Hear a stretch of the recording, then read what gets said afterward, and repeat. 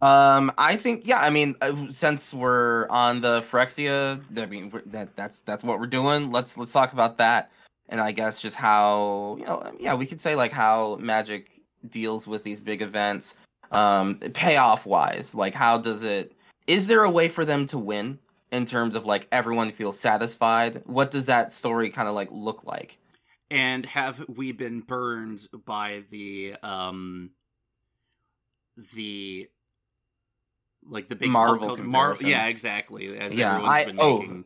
yes, I am down to talk about the Marvel comparison. I made a tweet on it before about the Marvel comparison, and that yeah, I find it not correctly placed Well, all the because time. even like the setup is still like okay, let's get into it. Let's sit down and talk about it Mm-hmm. because Yeah, I yeah, definitely yeah, know how yeah, to get into that. yeah, yeah, yeah.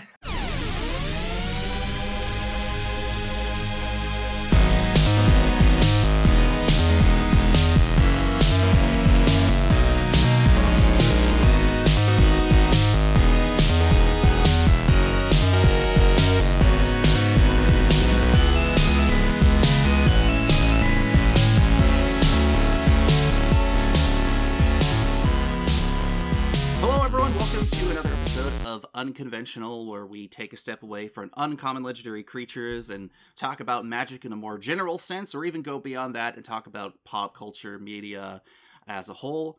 I'm your host, Cole, and today I have the lovely Kurohitsuki. How are you doing today? Good. Hello. I'm happy to be here. This is exciting. And Kuro, who are you and what do you do? So I am Kurohitsuki. I am a Magic the Gathering content creator, mainly focusing on Commander, EDH, over on Twitch and Twitter. And yeah, former judge, former LGS employee. So I got the different perspectives on things. And yeah, I just really love Commander. Really love Magic. This game is just the pathway to many great times. So yeah. Agreed. Yeah, there's and I've been on your stream a couple times. My very first impression of you was a very long time ago. I think it was probably sometime last year or the year before. We both were guests on a stream, and after the stream was done, you're like, "Hey, do you want to come on my stream and play more games?" And I'm like, Yeah. this is the first time I've met you, but yeah, let's do it. And sure enough, you're like, cool, just hop on over. Hmm. We're gonna go continue over here, and here's the yeah, and then that was it. And then I was like, cool. Came back not that long ago, and then I'm coming back later today, as a matter of fact, I believe, if I Woo. remember my schedule correctly. If I remember the schedule correctly as well, yeah, I'm sure that sounds about right. In about 7 hours or so. So yeah, like Yeah, yeah. it's you make it I love like the presentation on your stream. I love your little Thank overlay. you. It is I'm like, wow, this is like it's all the information you ever need. It's colorful, it's very specific. It's not just you're staring at spell table, and Right. obviously like Yeah. it requires a lot of effort and like OBS knowledge, of which I am just a noob. So I definitely respect the effort that goes into it. So yeah, and it's always a good time. It's always a good time coming out and Thank you playing so Magic. much. I that warms my heart to hear. That's why I do it. I like to just have a make a good time for everyone, and I'm always having fun. So I hope everyone else is too. And speaking of Magic and everything that we love about Magic, some people kind of forget that there's like a story in Magic, and every once in a while, I'm not a very big Vorthos lore guy. I know of many things.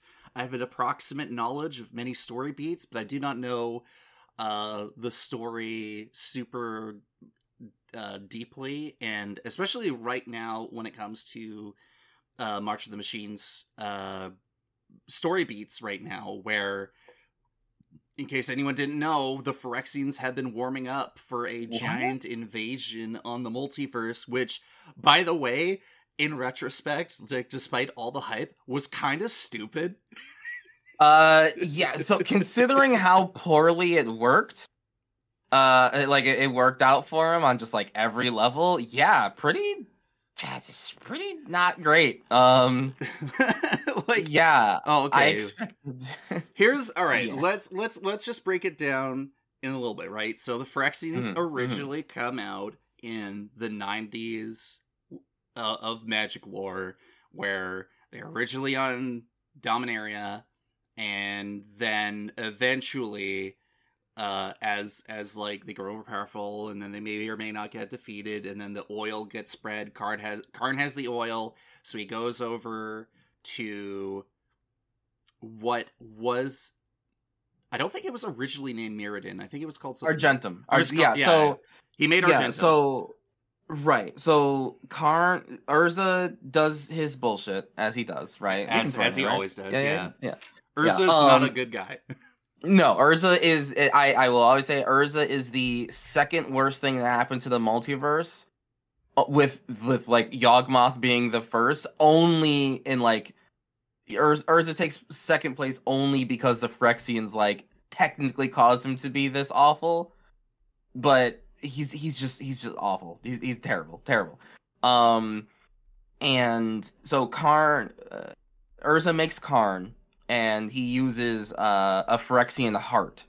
So like the heart of Zansha, the sleeper agent, which was Urza's friend. He uses her heart to power Karn. So that is why there's Phyrexian oil in Karn's core that no one freaking realized, because this is just oops. So he accidentally drips a little bit of it on the plane that he made of Argentum. And Memnarch gets a little dab of it, and he starts going wacko, and the Phyrexian oil starts infecting the core of Mirrodin, and yeah, there you go. So yeah, thanks Urza. Thanks Urza. It's all your fault, actually. Yeah. And then so fast forward, where the oil, like obviously Phyrexians have had their mainstay on Dominaria and had something always continue from that point, and then back on Argentum, and then Mirrodin, and now New Phyrexia. The Phyrexians have been growing in power and influence, crushing the Mirrodins under their heel, and then eventually, Ella Schnorn's ego gets the better of herself, and she has this great, cool idea of, wow, what if we, like, invade the multiverse so we can spread the will of New Phyrexia, or whatever, and then somehow got the smart idea, instead of waiting and biding their time, like, here's my thought, and we'll go into, like, the comparisons with other media and everything else. They had sleeper agents in like in Dominaria for a long time. And I'm like, okay, so if you have, and you're starting to like Jin Gataxius on Kamigawa, like Urbrask obviously wasn't going to be doing anything, and I mean, he could have been, but Children looks like she was the only one who was actually getting stuff ready, and then finally Vorinclex couldn't be trusted to do any of that because he only had one goal anyway, and that was getting like something from the World Tree in Kaldheim. And so, like, I feel as if they could have started and been like, there's been some rumblings, and they could have probably played it safe on a few different planes, and then like had like a two-faced assault from one side of a plane. But then like they're like, but what if we invade all of them simultaneously all at once? And I look at it as a reverse Avengers Endgame situation, where rather than everyone shows up from everywhere, the enemy is going right show to up them, everywhere, right? And then right. Man, everyone's like, people are laughing. They're like, on Innistrad and Ravnica, everyone's like, how many times do we have to teach you this lesson? Right. Old man, it's just as like, it's like old man shakes at like fist at the sky, right? It's just like Innistrad's just like, I don't know who you are what you're here for. Listen, this is the they did, okay, first level, their own plane they have to deal with zombies and scabs and vampires and other crazy stuff like in the forest and all that, and they're like, man, we're tired of that. Second level, and I've accidentally did this the other day where I was like, it's the Phyrexians. No, wait, sorry, I meant the Eldrazi, because we had this very Right, similar yeah, situation a few years ago. Yep. They're like, then the freaking tentacle monster came out of the sky and started making people crazy, and then the Phyrexians showed up, and he said, you know what, fuck all that. Fuck all that. Rip a hole in the ground, bring on some lightning, and let's just have another day, another Tuesday. So, on some level, like, there's some planes that are, like, not prepared for it, but they still beat them back, because they're like, no, fuck all that. New Capenna literally was like, he came to the wrong neighborhood, whipped out a gun. I have... it's so weird. Okay, my only issue with the Capenna thing is just that, like, by sheer size of... So, okay, I would like to understand what the plan was. And, like, for all the multiverse. Like, I mean, you were talking about, like, they had sleeper agents, right? Like, Dominaria, like, the bastion of, like, we know what Phyrexians are, we do not like them. Like, and we've known how to, like, fight them for a long time. Some of the races on our planet are specifically made to fight Phyrexians, because that's just because Urza, thanks. So, like, them of all people are slowly being sleeper agented out of, like, I mean, multiple kingdoms and civilizations falling and everything by Phyrexian sleeper agents. Shieldred was there and, like, no one knew.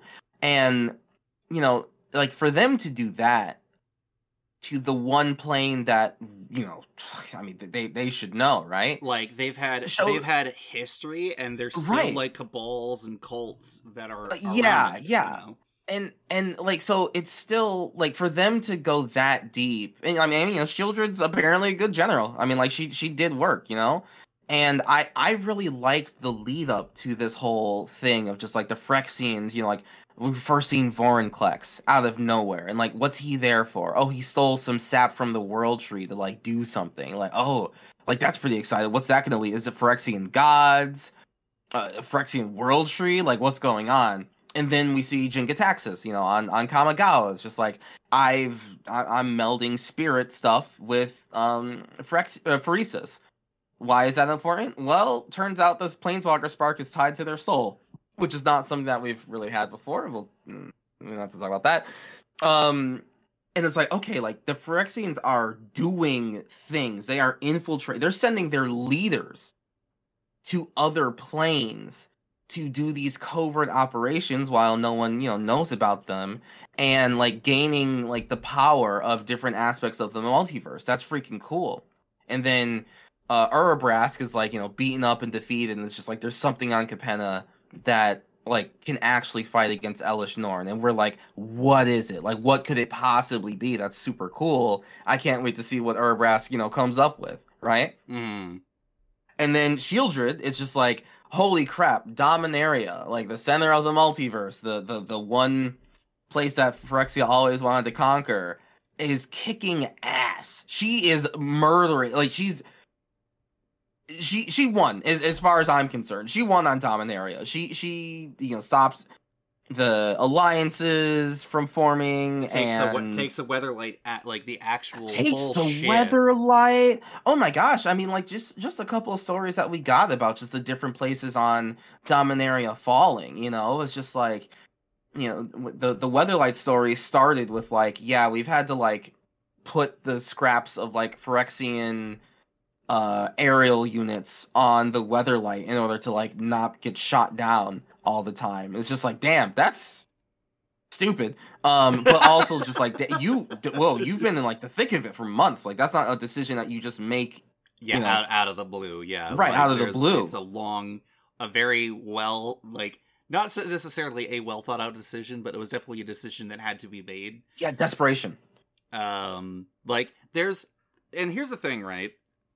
If we kind of look at the grand scheme of things, like, and I'm thinking in my personal back of my head, I'm thinking about, like, over a decade of story beats that we've been hitting, we in the forefront, we are aware of like the Eldrazi, we're aware of the Phyrexians, Nicol Bolas is doing something, and maybe very minorly some key players, like for whatever reason Tezzeret still hanging around, and all this other stuff. He's the tool, everyone's tool. Yeah. So while we're dealing with like a plane by plane situation where either like it's a small scale thing isolated to it specifically, or there's something or someone, there's like, then there's the outside plane influence of someone pulling some strings to get something done, like getting for Bolas it was getting the planar bridge, and then and the Nahiri's bring in Emrakul. Emrakul to Innistrad just for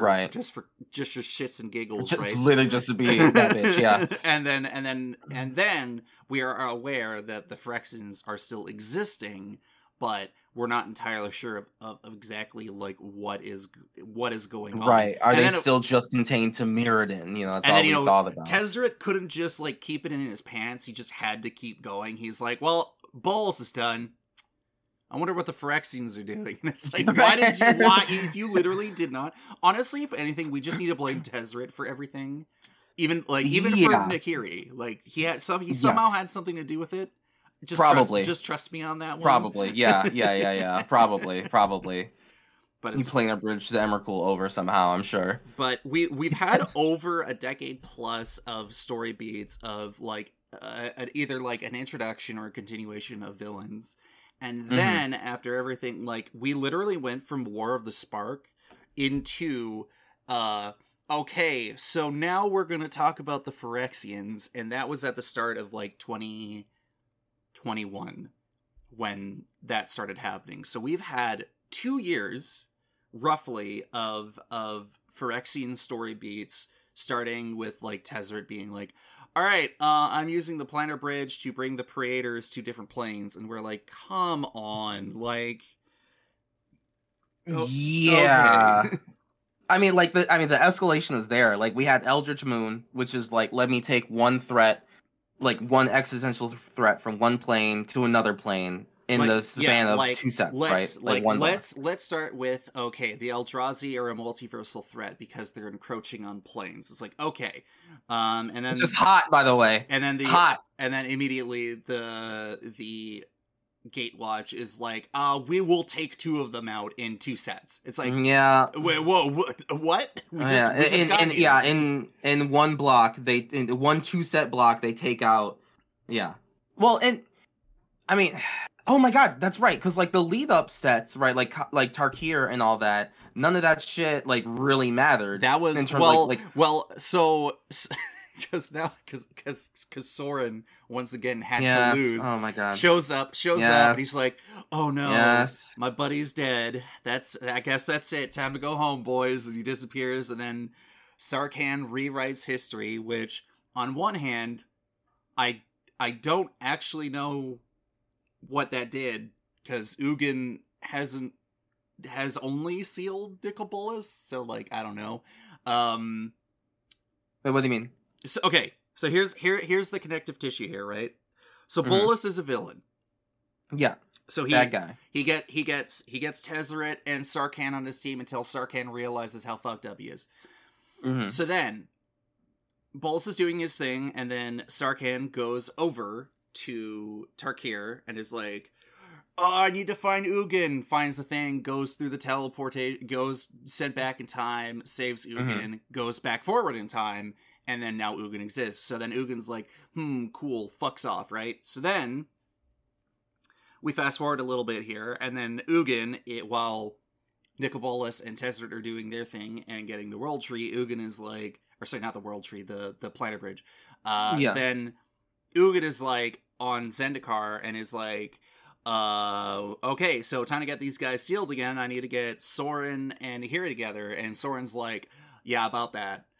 And Ugin's like, what did you do? And Soren's like, whatever, it doesn't matter. And then kind of during that period, Nahiri is already actually out because Liliana forced Thalia to break the Hell Vault, like, just a Right. little bit before that. So then Ugin then talks with Jace, and Jace is like, we gotta kill the Eldrazi. And Ugin's like, I don't know about that, fam. And then he fucks off. And then the Gatewatch kills... Kills the Eldrazi. He's like, yeah, cool. Cool story, bro. I like how We're gonna do Ugin. I like how Ugin was just like, nah, bro, you can't do that. And then Jace does it, and then he's just like, you said I couldn't do it, and he's like, no, I said that you, Jace, couldn't do it. Okay, like I'm still right in a way. It's just like Ugin. Come on. And then Nicol Bolas is like, it's time to do the plan where I become the God Pharaoh and I'm super powerful, and he beats everyone and sends them across the multiverse. Jace becomes the best version of himself. Still sad about that, how they were kind of retcon that. Didn't matter. Anyway, moving forward, we go to the War of the Spark, and then Ugin's like, alright, Narset and Sarkhan, we got the plan set in place in the Meditation Realm, and then Liliana is like, alright, cool, time to get your shit kicked in by 2 undead gods. And then they steal Nicol Bolas' Spark, throw him into the Meditation Realm, and Ugin's like, and now I have an important part, and seals him there, and is like, I will now be his warden, and then has done nothing ever since that happened. And then, in the background, Tezzeret's like, cool, so I'm gonna leave, and go to the Phyrexians. And, like, that is the connective tissue of, like, what did Sarkhan do? Brought Ugin back to do that part, and now that part's done. But now Tezzeret's still kicking around with the thing. And now he's like, oh no, the Planar Bridge is killing me. Whatever shall I do? Jin's like, yo, dude, do you want a Darksteel Brody, bro? It's like the best, bro. He's like, yeah, that sounds good. And they got him down. And then he's like, hey, yeah, about that. We're completing you. He's like, no. So yeah, this story is, if you know the connective beats, they're all over the place. And you really have to re-examine everything. Because, like, they'll literally be like, hey, you remember that set, like, 5 years ago? There's this connective tissue here. And it's like, it's confusing. I actually do like that there is some level of like, I know that Tezzeret is just literally like Saturday morning cartoon villain. He shows up way too often. 100. Like, I will never say that he doesn't. Like, every introduction of Tezzeret, for some reason, just has to talk about his metal arm. Like, it's just really weird. I don't know why. Like, it's some sort of weird reveal. But he's got a unique metal arm. Oh, gee, I wonder who it is. Whoa, whoop-de-doo again. I do like that. Like, Bolas's thing of doing this one, like, what can you not do in the multiverse? You can't bring an army from one place to another, or else, like, that's just, like, not how magic works. Until they did. Right. Like, Planeswalkers planeswalk, and that's it. And then Bolas is just like, okay, well, I'm doing my machinations to get this technology that allows me to do this thing. And like, it's integral to his plans. His plans will not work without it. It just really won't. So then that, he gets defeated, but his weapons are still out there. And one of those weapons is this, MacGuffin of, like, we're breaking the laws of the universe, the multiverse, to, bring an army from one place to another. I do appreciate how one villain's tools or weapons ended up in the hands of another and is still very integral, especially when that thing is, something that's unique, something that breaks the foundational laws of magic, because, I mean, how else would these plots even, like, begin to happen, right? Well, that's the thing, like, they've had to, like, the Mending was a reset because Planeswalkers were becoming too powerful, and it's like, well, how do you like get that back on track, right? And they kind of managed to pull it off by kind of downscaling what Planeswalkers could do.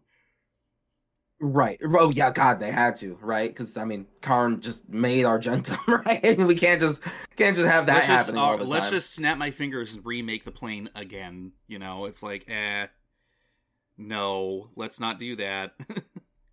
Right.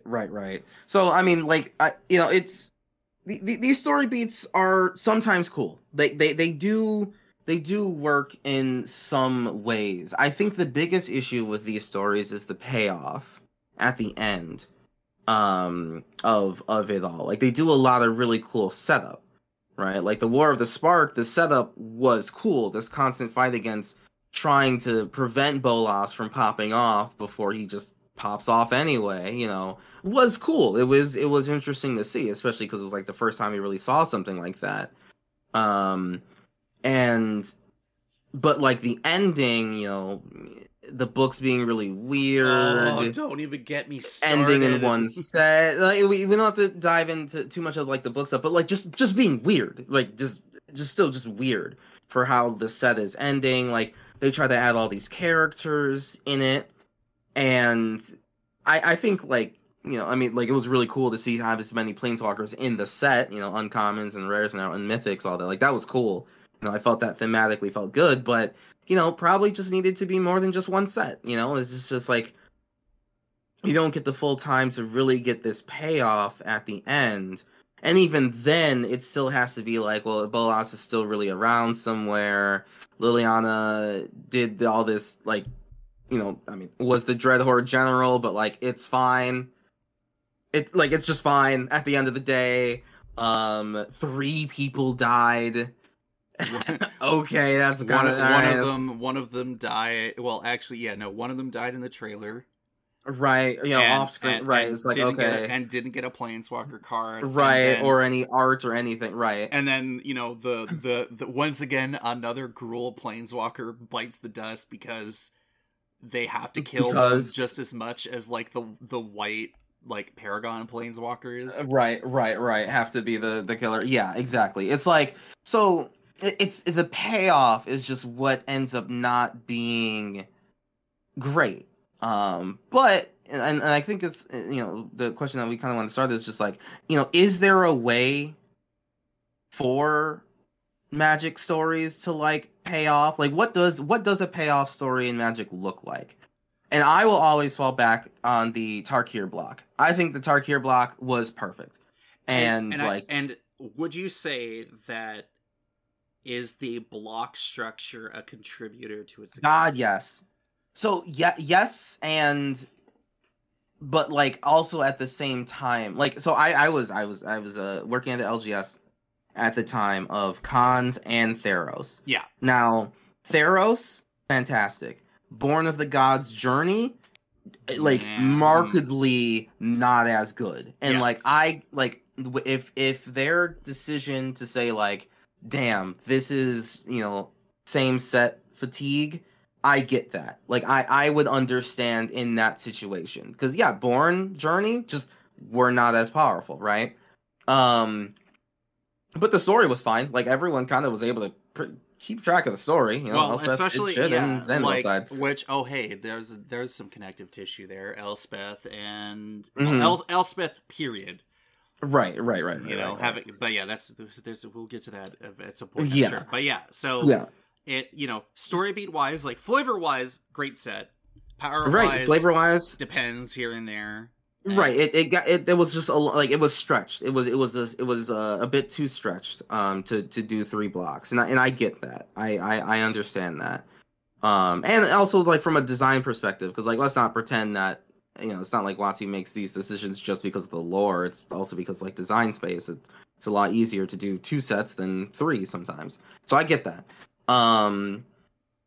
So Theros block original, yeah, like that is when the fatigue kind of does set in. But Khan's block, the quintessential, final 3 set block, oh my god, it was fantastic. Khan's was the best.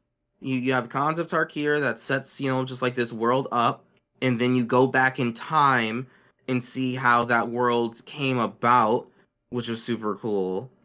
And then things get changed, and now you see the world as it is presently after those changes in the second set. It was beautiful, fantastic. The story, pretty straightforward to follow just by looking at the card art and the flavor text and everything. I don't even think there were books for Khans. But the stories, because that was around. Because that was around where Magic story, I think, really kind of picked up, like like the narrative within the set. Yeah, having Magic Story, or because it was called Realms Uncharted, I think yeah, around that time. Uncharted Realms. Uncharted Realms. Yeah, yeah. And like it was a great way for a lot of people to just sit down and just absorb a story without needing to pick up a book. You can be out on the go, or you could be at home, or do whatever, and like you get the story beats exactly what you needed. Like having OG Timeline Tarkir, where Narset was leading Sarkhan to Ugin's Nexus, and then Zergo shows up and Oh my god! Oh my god! Oh my god! Oh my god! Please no! Don't make me relive this. no, we gotta Zergo. Zergo popped from the bushes and yeah. And then I mean, holy hey, look, shit. we still have Narset Planeswalker, so I guess there's that trade-off, because eventually she did kind of return to her roots of like the original timeline. No. And now Zergo's partnering with Ojutai. it's Narset. I love Narset Enlightened Master. She's my favorite legendary creature. I liked her better then because she was fun. I mean, she was literally funner. She's still broken. Huh? Oh yeah, I mean she's busted, but also she's just funner. Like she, as a character, she was more enjoyable because she was like she's the leader of the Jeskai, and like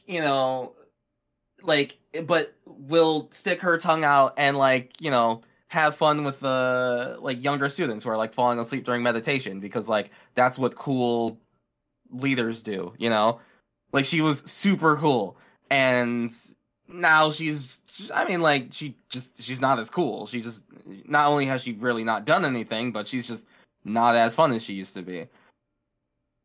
But anyway, regardless, but yeah, the cons block in general, and especially because in terms of what a successful story set can look like, that didn't have any books, right? But I had people in the store who really don't care about the lore. They're not Vorthoses in any regard, but they knew what was going on because it was very apparent on the cards. The stories that were coming out week by week were fantastic. Confall, I had everyone in the store know about Confall. That was a fucked up situation. Yes, Confall was peak Magic storytelling. Personally, I believe that's where the corner turned in terms of people really getting into the lore as well as the game. For sure. I have an appreciation for the old cons cycle from that part of Magic. Even Dagatar the Adamant. Yes. Oh my gosh. Having yes. Such a neat ability. Hey, wizards, please downshift them to uncommon. There's no way to do it. Tassiger by himself is way too strong of a Magic card to do that. But yeah, you get to see. We go to ground zero and we get to see the consequences of these types of actions. Ugin's revival did have other extraplanar implications. Extraplanar implications because that's just Ugin. Ugin's a planeswalker. That's just how it works. And right, we finally had that ended Nicol Bolas, but in the meantime, still on a isolated plane standpoint. Yes. And yes, we still get to see the super cool, awesome partner up of Serac and Goreclaw just beating people up, and that's all cool and fine. But it still doesn't change the fact that the entire society was flipped on its head. Humans became subjugated and enslaved, and dragons reigned supreme. And we are going to because I think it was what was it, not 1,000 years, but probably something like that. Yeah, during the Confall situation. Like that. Yeah.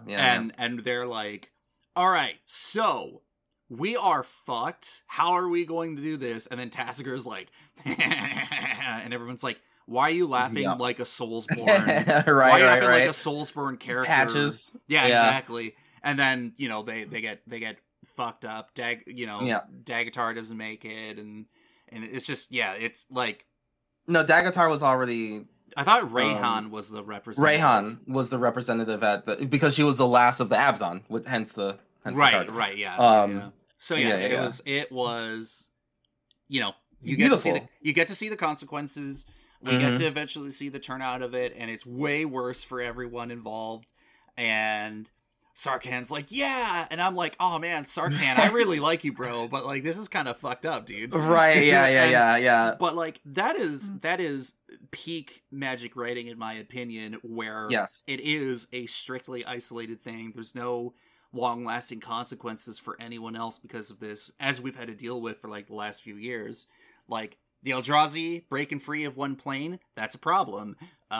Bolas bringing an undead army covered with Lazotep metal, which also, by the way, Hazoret now has a Lazotep arm, and I think that's metal. Yes. That's literally and also metaphorically metal as fuck. Yeah, metal as fuck. Yeah.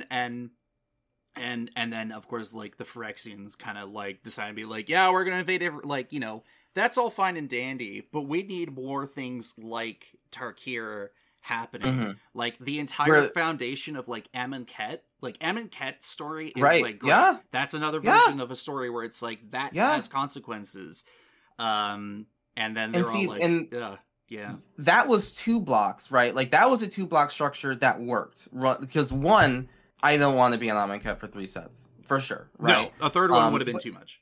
But that's also like they started doing these stories where like the whole plane is just like one city, which is a bit weird. Like Ravnica is one city, and we spend our time in the 10th district, but like, you know, the whole planet is Coruscant. Like it is the city. So like, okay, that kind of like tracks. Like you can do 3 sets of Ravnica, as we've done 3 times actually, and like it still feels, you know, fresh almost every single time, because like there's enough content in that world to carry it on that long. But like Ixalan, right, is just one continent. Kaladesh is just one city.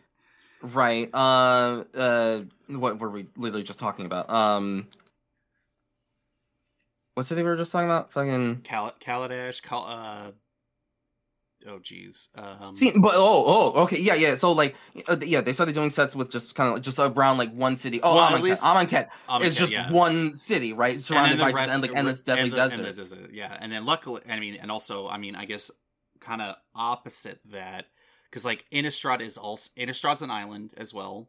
Theros, Zendikar is literally like an entire world made up. Innistrad is made of several regions, but right. An island, because they mentioned that there's like trade with people like across its waters. Wait, what? Holy shit! Yeah, and then like Kaldheim has 10 different realms. Right, different realms. Right, and the thing is, but like Kaldheim felt like, oh my god, Kaldheim was just one set. Oh my god, one set structure. Right, like Kaldheim is a failure story-wise, because that's something that could have been 2 to 3 sets for sure, right? Because that's literally different realms, especially when, you know, the idea of like Norse mythology, right? It's like when you go to a different realm, like you are not. It's not just like one little island. They could have done They could have done what they could have done for that, like, and I mean, this is going to the examination of how do we structure story as well as Magic card functionality within a 1, 2, and 3 set structure, right? So Kaldheim definitely feels like it could have been 2. We could have been introduced with, for sure, with Valky / Tybalt being revealed to be the trickster impersonator god, right? And then we also have to deal with the fact that there's like an attack and an assault by a Phyrexian praetor trying to get something from that realm. And then we could have had its version of Ragnarok and all of that stuff, so it would have been fine. And then we look at something like, I'd say, Kamigawa Neon Dynasty, where like you probably could have split it into 2, but I feel as if like because the focus was on the uprising being on the forefront while there was the Phyrexian plot in the background, its one set structure really does fit with it, and it's also like just a really good set. So and it was just like, it was more of an homage return to set, like, because like the storyline didn't almost have like dick all to do with Kamigawa. It was just the Planeswalkers doing their, you know, setup stuff for the rest of the multiverse. Well, I mean, Kaito and the Emperor had to deal with the Wandering Emperor's spark causing the Right. uprising to occur. Sure, right, but like it was still like, oh, how can we the journey to solve the wandering spark issue was solved with like this MacGuffin that will lead to the rest of the stuff in the multiverse, and like Tamio joining in for all that stuff and finding Jinga Taxis. Like that's what the main Kamigawa story was. It focused on the extraplanar consequences, far more than like the set itself, especially for a set that we're returning to after so many years, right? Like, it's not like we're going back to Theros for the 12th time, and therefore you can focus on something else, because Theros didn't really change. It's like, no, this place has changed a lot. We should probably talk about this. It's like, we don't have time.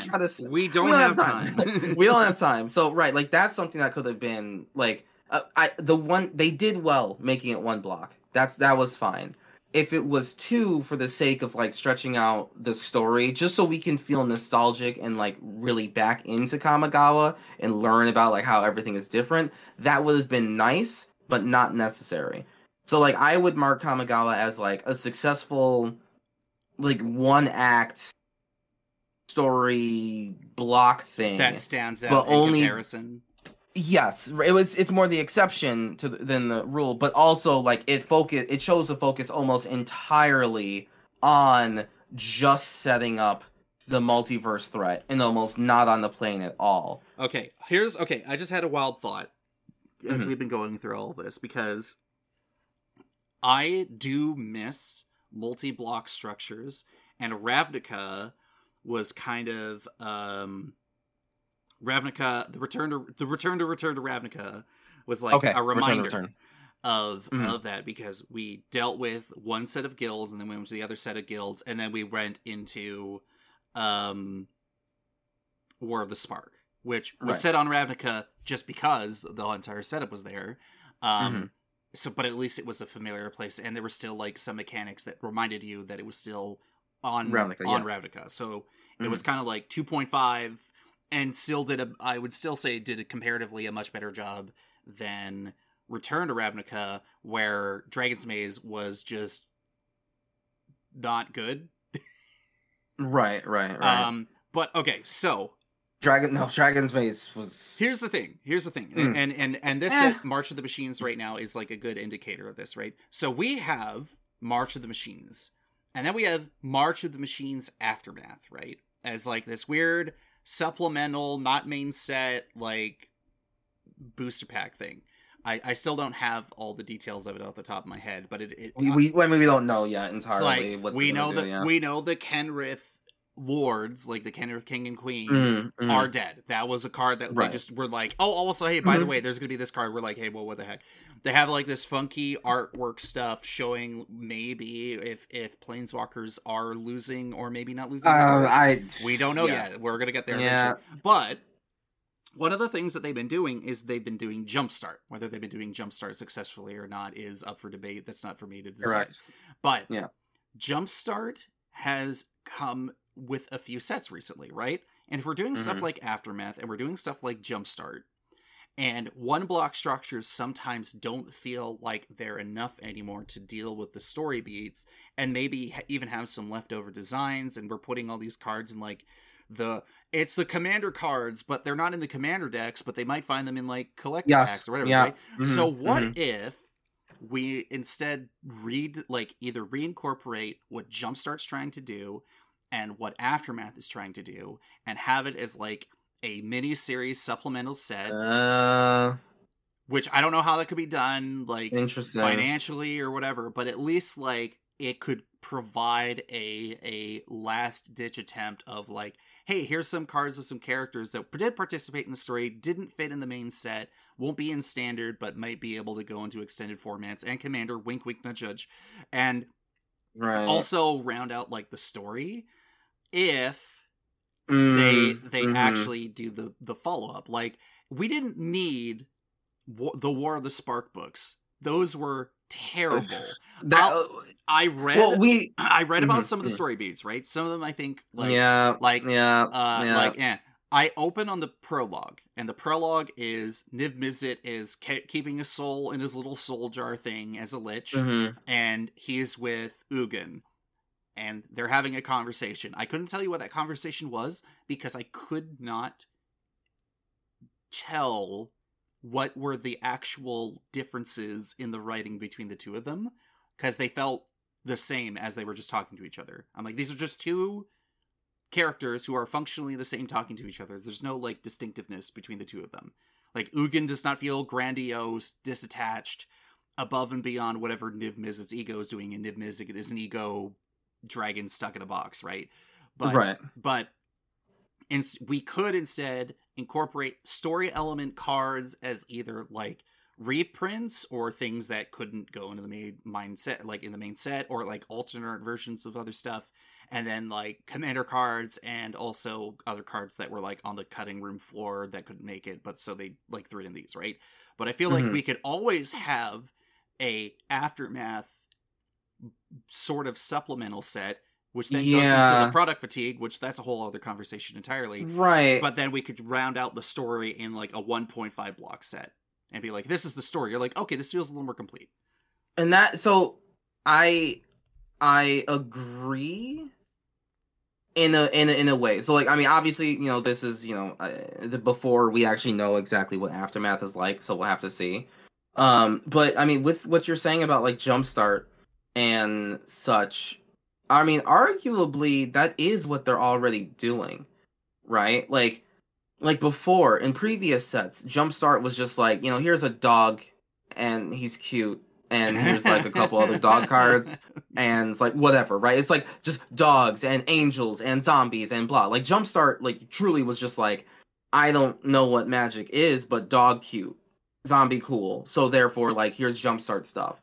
But you look at Jumpstart, like the unique Jumpstart cards from March of the Machines, right? And it's specifically like Essence of Orthodoxy, a Phyrexian card that has the incubate mechanic, and you know, interdisciplinary mascot, a specific reference to Strixhaven and everything. Like this might be the beginning of them using Jumpstart. Sorok and Goreclaw are the green cards for Jumpstart, right? They're not in the main set, per se. They're the Jumpstart cards. So arguably, this might be the beginning of them doing that, using Jumpstart as that supplementary product.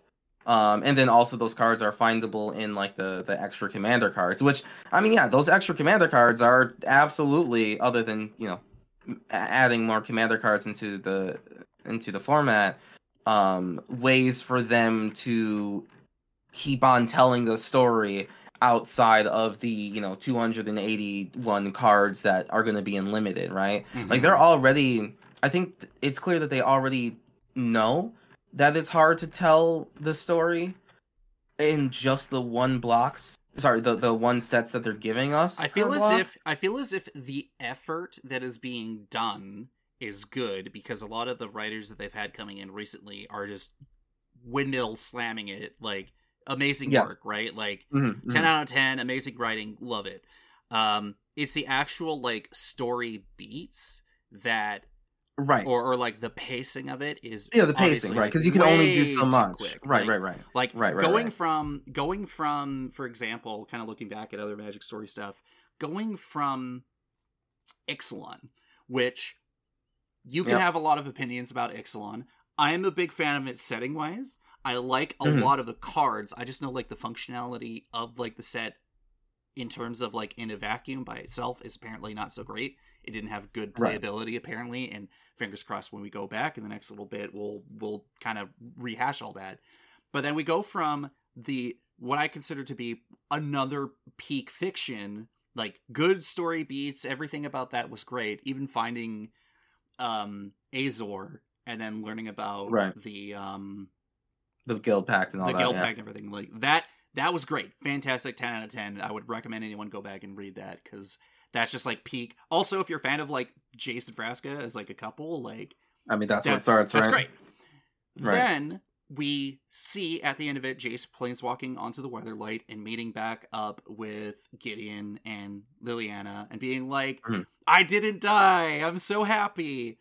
We then go to Dominaria, and whoa, the story is just so average in comparison. Yes, incredibly average. Like any type of interaction or banter between Liliana and Gideon is good. It's everything else around it, and except maybe like the Weatherlight new crew stories, which I would consider to be like the better part of that, because it's like they're like, oh hey, it's Slimefoot. He's like, hello, I am Slimefoot.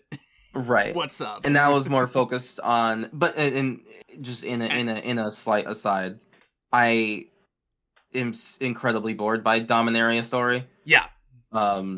Like the fact that like the Cabal is still a thing, I find like just the most cartoonishly like stupid thing ever. It's like, screw this you, plane, get out of here.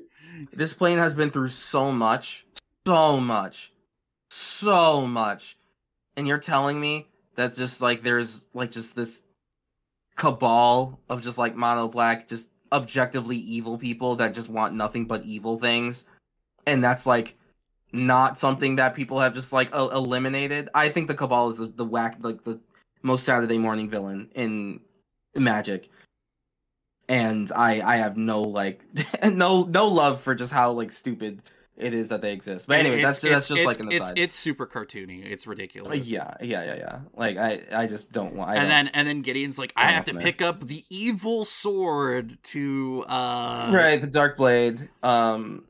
Which I mean, like it's finding MacGuffins throughout the multiverse to fight multiversal threats is cool. Also, I think that's Black cool Blade Reforged is just great. Mm-hmm. So I think that's a cool aspect of Magic when they actually use the fact that you're a planeswalker and you find different powers throughout the multiverse to affect things otherwise. So like one of the things about Magic, I know, God, we're going like so many tangents, but one of the things about Magic that makes it wonderful is that each plane in and of itself is a whole world, and they have their own laws and their own abilities and their own just like ways things work, right? And that's wonderful.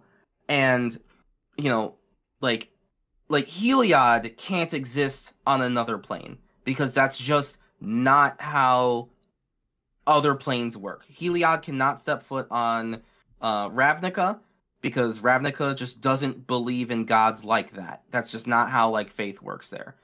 And that's wonderful. Like that's what makes Theros cool and unique. And their bond with like death and people dying. And if Elspeth died on any other plane in the multiverse, she'd just be dead. But because it was Theros and they have this whole afterlife thing, it allowed for like just this special, you know, unique situation to happen. And that's wonderful. I think the uniqueness of planes is like quintessential to what makes Magic, like just one of the things that makes Magic great. If it didn't exist, it wouldn't matter, right? Like right. Taking like a like, and also I guess kind of in the same line, like the reason like each of the planes that do have gods have their system function completely differently, right? Exactly right. Theros gods are just concepts of thought and feeling and emotion given form, and they are indestructible unless you killed everyone on Theros, right? Like that you'd have to go through everyone on Theros to truly kill these gods, unless unless right, like conceptually that's how it's supposed to work, right? Mm-hmm. And then you get to Amonkhet, right? Those gods are they have a weird relationship with death, especially after Nicol Bolas did his bullshit. Those gods do not die. And like mechanically, right? Like the cards go to the top of your, like third from the top of your deck. They'll be back, right? Or back to your hand. They'll be back, but like you still did get rid of them, I guess, if if so. And you have to prove that you're worthy enough in order for them to attack or block for you, right? Like you either have to have 7 cards in hand or 1 or less or X amount of power, blah, blah, blah. The gods will be there, right? But they won't do anything unless you as a player, as a person, whatever, are proving your worth. And that's cool. You know, that's their own version of devotion, right? And then you get to the Kaldheim gods. And, you know, we only had one set with them, so a little unfortunate, but like they're killable. Like, they'll, like, whatever, like, but you can also, like, wield them as a special, like, boon equipment, artifact thing, right? That will like you as a person, as a warrior fighting against this other planeswalker, are getting this grace from the gods, which is a different version of it than all the other gods. And that's cool in its own right, you know. So having that uniqueness throughout the planes, and then, you know, when you start bringing those the uniqueness over, right, like the godsend being something that slays gods, you know, if that Elspeth has, it slays gods on Theros, but on other planes it's kind of just like a cool sword, right? Like, it's probably indestructible, but it's really just weird, you know. She wasn't able to like just one shot every demon, like it's not the Black Blade, right, where like, you know, you trip over it and you get your soul sucked in forever. Oh no! Right? Right. It's just like, but like if that happened to a, you know, on Theros, if Heliod tripped over the godsend, fuck. I mean, Heliod might just be gone, right? So it's cool when they do play a little bit with how special god, or, you know, divinity, whatever thing, bless items work from one plane to a different one, and then you turn stuff like that on its head with, you know, things like the planar bridge, right, where you're just like, it doesn't really matter how death works on Innistrad, when mechanized monsters from a different plane that doesn't have any weird relationship with death, people just fucking die and that's it. I think their spirits just like don't exist or whatever. I don't know. But yeah, like when you're attacked by metal hordes from beyond the planes, and, you know, you're a necromancer on Innistrad, and you try to take control of them, it just doesn't really work. Like, it kind of works because technically they're kind of alive, but they're also kind of not alive.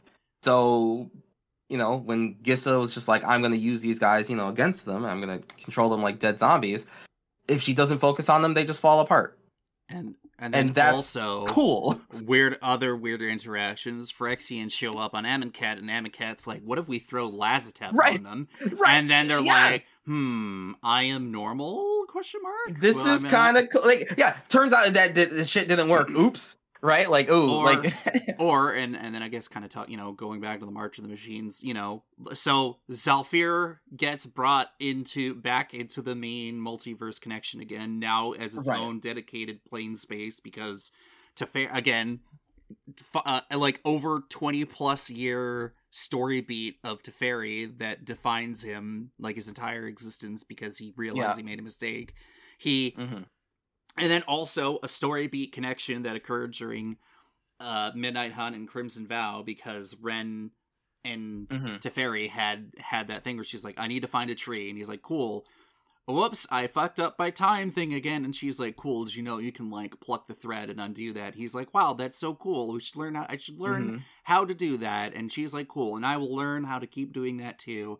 And then finally, like, the payoff sets later, nearly, like, I think a year and a half or nearly 2 years later, Ren's fucking setting herself on fire with the Realm Breaker and is like, yo, where my homeboy at? Let's go find him. And he's like, cool, I got an army. She's like, cool, we kind of need that right now. Yeah, that's exactly what we need. That's so cool. Let's displace Phyrexia from the multiverse completely, replace it with Zhalfir. Let's have Mirrodin's 5 sons now still be there. Still be there because it's cool. I don't know. I think that's it wasn't. Cool. Yeah, that part threw me. So like, because it's not the plane of New Phyrexia didn't go. So I mean, there's a difference with. Well, were the moons completed? No. So no. But it's just like there's a difference between planes and planets.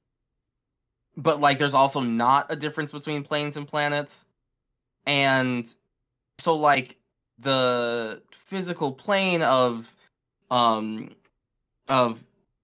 Phyrexia swapped places, or I guess like the planet did, right? But like clearly they're still on the plane because the moon, the suns are still there, right? I don't know. It's just its thing. I was taken aback personally. Oh, and when they're like the 5 suns are in the sky. I'm like, oh wait, what? Why? So okay, Why I even think do that? let's get, because we're talking about it. Let's get to the big issue. Let's get to the big issue, the hot topic button of Hmm. of Hmm. Magic Story recently, because we had an Avengers level type thing. Because okay, yeah, because this is the Okay. comparison, right? Yeah. MCU superhero movies, Yes. they are a big cultural thing right now in the Yes. world It's for a the cultural last touchstone. forever. Hmm. It feels like forever, but it started more or less from like 2008 onward. And Right. so we have to deal with the fact that, despite the fact that, culture and media and people have existed for millennia at this point, plus, where we've had numerous stories like this, and yet Hmm. because it's so popular and so heavily advertised, and they have a Marvel movie coming out like at least once a year, if not two or three, and a series on Yeah. Disney Plus, that we hit March of the Machines, where Realm Breaker's doing its thing and everyone's all scattered and being invaded. And everyone's like, oh, so it's just Avengers Endgame. And it's like, Right. but, So but it's not. So, So my issue, okay, just to talk about this, I am okay with cultural touchstones in a civilization, in a society, being the thing that we compare things to, because like, I mean, I don't know, hating that just seems it's happening right now. right. Right. Like it, and that's okay. Like that's just how life is, right? Like everything will always be like a Star Wars if Mm-hmm. if it involves someone being someone's father and like a destiny of some No. kind, right? Right, and like every moment ever since the Lord of the Rings: Return of the King came out, every moment where allies come in out of nowhere, like that you weren't expecting, and they attack from the flank, to help save you. It will be like a Lord of the Rings moment, right? Like, because that's just how cultural touchstones work, right? We compare everything to these icons in our culture because when you say something like that, when you say, "Oh, it's like Avengers Endgame," you can it is a guarantee that trope. people understand what you mean, It is right? a Right? it is a It's right. literary trope. It's literally, at least on TV tropes right now, it's called Gondor Mhm. calls for aid, and Right? Exactly. that is the beat. That is what it Right. is. Right. And that's fine. Like that's just what it is. So like hating that, in my opinion, is just like not is a lesson in futility, right? It is just what it is. So to compare now, I take issue with us comparing this to necessarily Endgame only because it means that like we as a culture haven't found anything else to compare something big to, right? Like something that took multiple stories to come together and culminate into something. I mean, that's just called a story, right? But like we still just call all of this Endgame no matter what, because we had like as a culture we haven't made a new version of multiple story threads coming together to equal this actual like big payoff where there's like a big fight and catharsis and all that stuff. Like, War of how the did Spark was Endgame. In my yeah, like War of the Spark was Endgame because like literally there's a one singular maniacal villain who is trying who magically teleported an army in right and is trying to do the thing, one and there's army. right, one army, and there's one, and then it's all taking place on one plane, right? Like it's ending there, and but it has consequences for the rest of the multiverse slash galaxy. Depending on how this fight goes, you're getting allies of your own from multiple parts of the world slash galaxy slash multiverse, all coming into fight, and it's a desperate pitched battle, and they take down the big bad, and the big bad has his generals that are doing stuff, and you take them down, and then you take Thanos slash Bolas down, and like, okay, there's more than enough beats here to say, yeah, this is Endgame. Like, I get it, right? 100%, that's Endgame. The Phyrexians are not Endgame, or at least in story wise, like they shouldn't be, right? Like there should be enough comparisons between um Phyrexia and Bolas to make that comparison just like impossible. But I think part of the failure of the March of the Machines storyline is kind of like how we did make Elish Norn the be all end all. Well, she Versus also made herself the be all. Oh no! Well, I mean, Wizards of the Coast through their story chose to make her that way. Mm-hmm. But the cool part about Phyrexia versus Bolas, right? Like Bolas is one singular maniacal villain who is willing to do whatever he wants to get his goals, right? Like he has morality, he just doesn't give a fuck. Right, like morality just doesn't mean, and burning down an orphanage means nothing if it means that he can ascend to godhood, right? Mm-hmm. And that's his choice.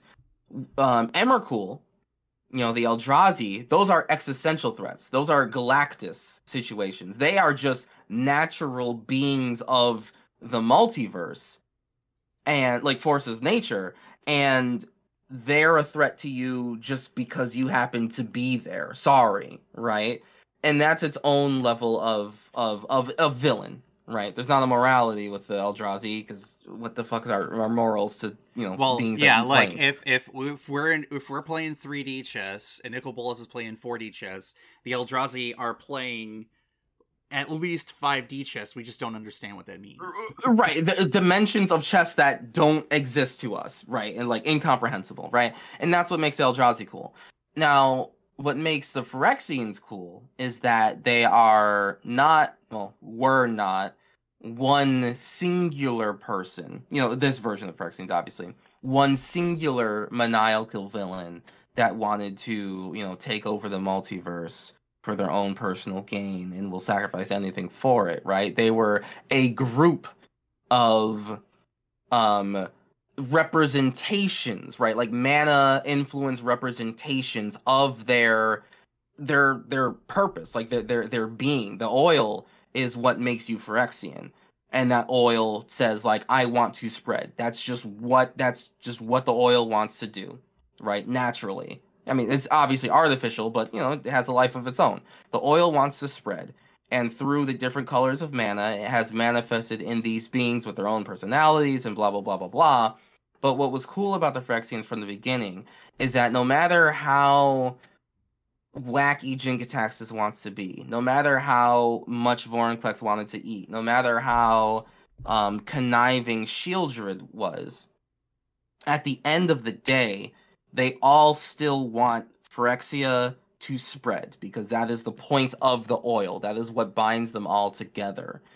That's the programming in the oil. Right. And then there's a whole other thing there too. But right. So like that was what was cool and different about between the Eldrazi and between Bolas and between the Phyrexians. They were a group that was united in one common cause, just going about it in 5 different directions. But at the end of the day, they would still reach the same goal, right? Ideally, that's how at least it was. At least my interpretation during like the Scars block and everything, right? Mm-hmm, yeah. And that's what made them cool. Like that's what made Elish Norn cool. Elish Norn was cool because she was white mana, but like her existence, right? She gave all of her creatures +2/+2, and everyone else -2/-2, just because she was there, just because she was present. Her existence as this Phyrexian perversion of what white mana is cool. That's what made her sweet. That's what made us attracted to her, right?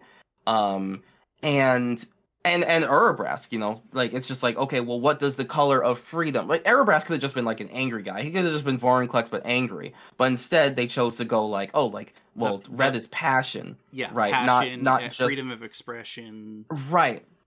And how does that what is that like when it's perverted by Phyrexia, right? It still wants to be Phyrexian. Urabrask still wants more Phyrexians, right? But his version of it is like, you choose to be here, right? That's just like what made these characters unique and cool, different from the other villains. But like they still had this unified goal. And my headcanon for the Praetors, especially when they were out, we saw them out on different planes doing different things. Like when we saw Vorinclex, and he's like, "Okay, I have the sap of the World Tree," and he's like, "Tezzeret, mission complete." And then Tezzeret pops in, grabs him, and they like go back to Phyrexia. It's just like, oh my god, like they have a plan, right? They're working together. These generals, these aspects of Phyrexian mana are working together for this unified goal of spreading Phyrexia. That's fucking awesome. That's what they should be doing. It was a really That's cool, great. like, oh wait, oh no, what's happening? Right. And Norn and Vorinclex are working together just fine because despite their opinions on like how to go about it, they still all see that like probably getting the fuck off of only New Phyrexia and spreading throughout the multiverse is kind of just like the be all end all goal, right? So like that's cool. And then Jin-Gitaxias, right? He's willing to, go into an undercover mission and be on Kamigawa, and like he's living his best life, being a scientist and figuring out how to do X, Y, and Z. There's something that Phyrexia doesn't understand: spirits. Mirrodin does not have spirits, right? Like it doesn't. Just like the laws of Mirrodin doesn't have an afterlife of some kind. It just doesn't because that's just how the plane works. Or just a mutual existence of naturally occurring spirits, right? Spooky ghosts, and it's not Ravnica. Nor is it Theros, right?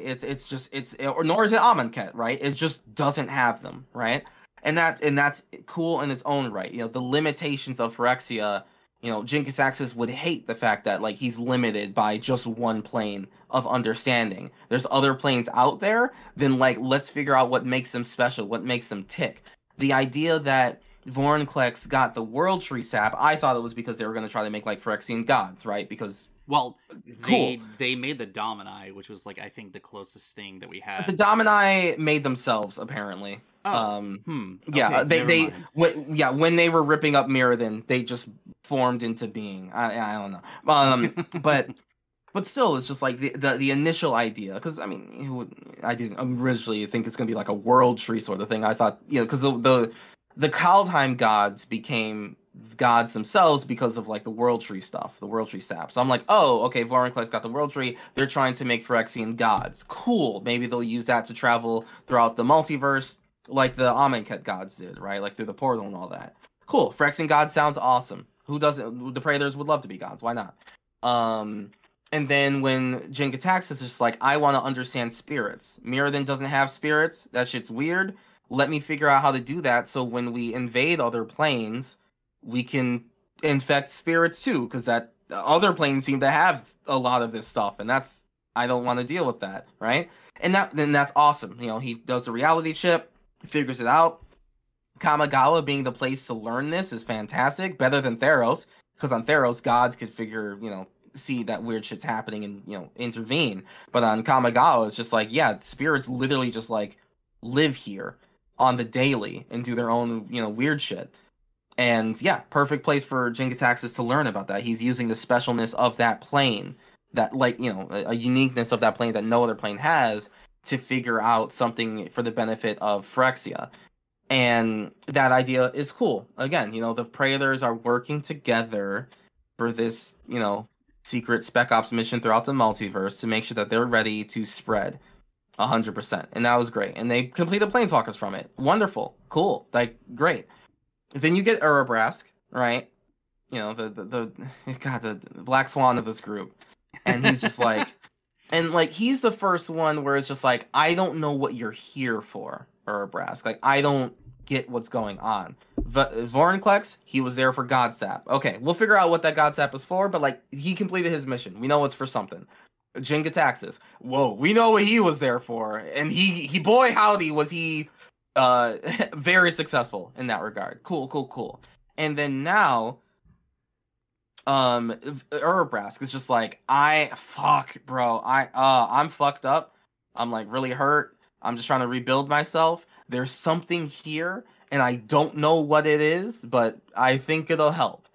And then we like kind of not really get an answer. We don't get an answer from Urabrask, that's for sure. We got an answer from the set itself, maybe, but not from Urabrask himself. And actually, no, we still didn't really get an answer from the set per se. Like we know it's Halo now, but like we didn't really have a reason to believe that Halo would and then do I something guess throughout the multiverse. something about Halo and then something about Angels had definitely ended up being the contributing factor of something that ended up defeating the Phyrexians, at least from like a one-on-one ground level perspective.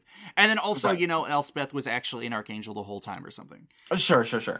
But the issue is like you know, this is still Urabrask, not like Urabrask was the first person to be like, I'm not trying to do this propagation of Phyrexia type thing. You know, it would have been better if Urabrask was on New Capenna doing his own thing, going like, oh yeah, like Phyrexia is gonna spread. That's like, I mean, we're still like doing that. That's what we like to do.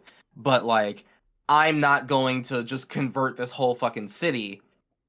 Instead, I'm going to like, you know, make my own crime family guild thing, right? That people can join, and when they do, they turn into Phyrexian. You know, something like that, where it's just like, this shows how Urabrask is still a Phyrexian, right? And still wants to spread, but is doing it like his own kind of weird way. And he's like, oh, like there's this weird like fuel on this plane called like Halo or some shit, and it's like doesn't really bond with Phyrexians very well. It breaks down all of our machines. I want to like figure that out, or like this place has like a certain level of freedom that I want to like experience for Phyrexia, blah blah blah. Like, have his involvement on this plane have something to do with his version of Phyrexia, not just I want to take down Elish Norn. Right? That's when we started getting to just like, oh, Elish Norn is Thanos as like the titular villain, instead of Phyrexia is the threat. And that's, you know, that's like, I think where the Phyrexia story kind of like started to be a bit shaky with Urabrask's kind of like, I wouldn't even say inclusion, I would say like exclusion as usual. But that's Urabrask's here too. I'm like, man, even in story beats, my boy gets the short end of the stick. Right. Yeah, and he didn't even return to Phyrexia with any fucking information. Right? Like he didn't do it, like whatever. Anyway. Right, like his mission was not a success. I'm not saying I'm mad, but I'm mad. Right, I'm livid. Like his mission didn't even lead to anything impactful at all. He had no reason to, nothing. Anyway. So and then Shieldred, right? Now, finally, like this Phyrexian invasion is like, you know, most people know about it. You know, it's really like we're about to pop off. There's Phyrexian sleeper agents on Dominaria, the plane of like the anti-Phyrexia plane has sleeper agents on it. They've been infiltrated for years and years and years. Entire civilizations are falling apart because they've just been there. And Shieldred has a massive fuck off army that like defeated the Mana Rig and like all the planeswalkers and killed the, you know, destroyed the Silex and took Karn. Like this is like, oh my god, I thought we were gonna have like another couple sets of like Shield just gonna pop up and like, you know, laugh maniacally, and then like eventually we'll get to New Phyrexia, and then they do an invasion. It's like, no, Shieldred is here because up like Rita Repulsa in the 90s, right? Like, you're like, wow, right? All right. Yeah. Instead of that, it's just like, oh no, Mordor had that army the whole time. We're in Return of the King, my guy. You didn't know? Ooh, yikes! Sorry, bud. Nah, we're at Minas Tirith right now. It's like, oh my god. So like that, you know, that was really cool to just see like, oh wow, like it was small story beats. They're building up to something. It's like, oh, we're that far along in the plans. Shieldred's just taking over Dominaria. Like that's fucking wild, right? So like that's cool, right? I loved how the ramping up of stakes, or at least just like the threat level of Phyrexia was brought by Shieldred. And then there was a time travel story. Right. Brothers War like was really cool. Like the set itself and the story of like just the set was cool. But like, boy howdy, is it just like the footiest footnote that was a footnote in like the sets that in story beats and everything that it's sandwiched between. Because it just, like, didn't really have anything to do with anything. I mean, fuck, they didn't even... The Silex Blast didn't even do, right? So... the Silex, Elspeth grabbed it. Right. And screamed, and then... And left. And grew wings. right. So it's just like, so like, right, like Brothers War. I mean, yeah, Jesus, poor Brothers War, because it really just does not, like, people are gonna forget about that one. But I mean, so it's a cool set though. no, it's a cool set. It's a cool set. The art is really dope as fuck. But like, yeah, it just like the super doesn't matter. lands. Yeah. I mean, you would hope that, yeah, whatever. So, yeah, and like, they do a whole time travel set, but it doesn't Tarkir, right? It doesn't Tarkir where it actually changes anything. Mm-hmm. It just literally, Teferi got instructions on not even the blueprint. Here are the schematics. Well, yeah, not even here are the schematics. Yeah, right. It's just like, where's the on button? And it's just like, did you try unplugging and turning it back on? No. All right, cool. Deuces. Hold on. It. I gotta go back in time. Hey, Urza. Right. Yo, what up? I need text support. Yeah, where's the on switch? Yeah. Yeah, about that. What? Right. What do we put the temperature on to warm food up? Like, to cook chicken? 400? All right, cool. Thanks. Deuces.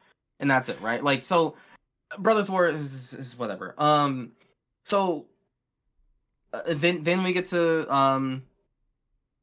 All Will Be One, right? Mm-hmm. Basically, like, we had 2 back-to-back Phyrexia sets, right? That, like, this is more or less like a 2-block structure. Good.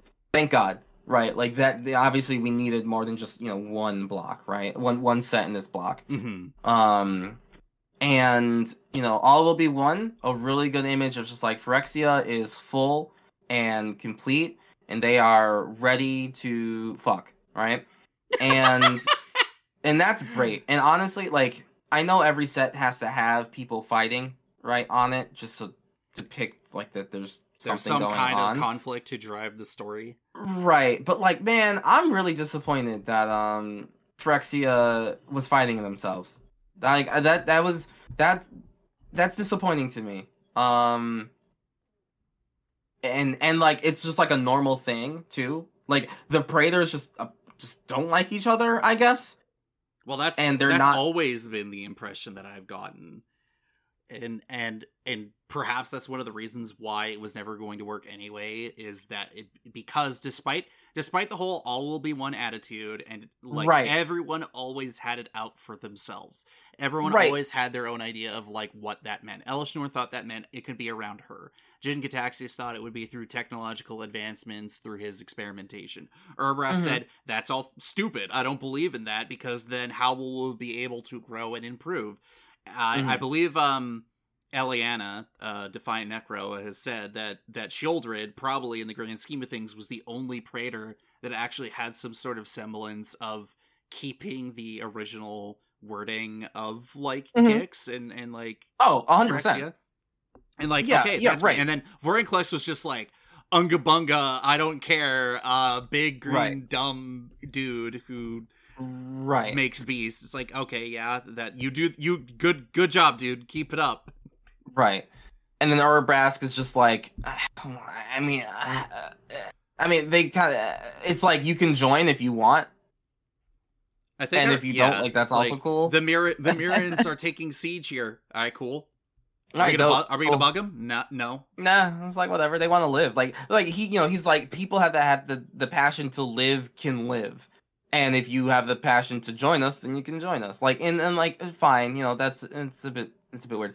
My issue is that, like, it's not, I mean, would I prefer, if like the Praetors were just like all in one big house, like they're just 5 siblings in one house where like the parents are gone, and like Elish Norn's just like, I'm the oldest or whatever. It's like, you guys gotta listen to me and blah blah blah. But but at the end of the day, like, there's still family. At the end of the day, there's still Phyrexia, and they still want to spread. And like, if you killed Urabrask, the breakdown in like production isn't worth it. If you killed Shieldred, other Thanes are just not worth working with because they all suck in comparison. Yeah. If you killed Vorinclex, you just don't want to work with Glissa because she'd be the next in line, but she's not like, a true Phyrexian. Yeah, it's like the entirety of it, like It's the absurdity of it is that you could see New Phyrexia's destruction like a mile away, like years in the making, because of their own individual egos. Atraxa as a creation, as like a collaborative creation, sans Urabrask, which makes sense because Urabrask be like, nah, I'm not into that. But it's just it's indicative of like if Atraxa had red, then I'd say we'd be in business, because that means all of them put their hand in the middle and they made the effort. But because they aren't committing to that, that is what is leading to but like situation. 4 out of 3 did though. Like, and like that's my thing. Is just like I had this vision of Phyrexia as being something that was unified, that had a purpose, and like they are antagonists that are honestly going out about their evil ways, right? Bolas acknowledges morality and just doesn't care, versus like it just doesn't weigh anything versus his own vanity. He's above it. Right. Or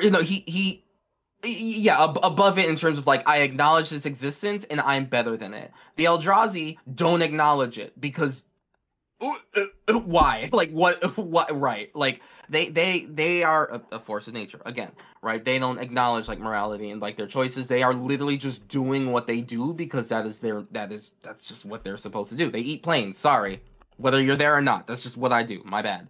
Phyrexia was an organization, right? It was a faction in the multiverse. At least in my headcanon, it was just coming from Scars, right? Yeah. And they were a race whose goal was to spread, and unfortunately, spreading means that they infest you and everything, right? Like, and I get that, the Borg in a way, right?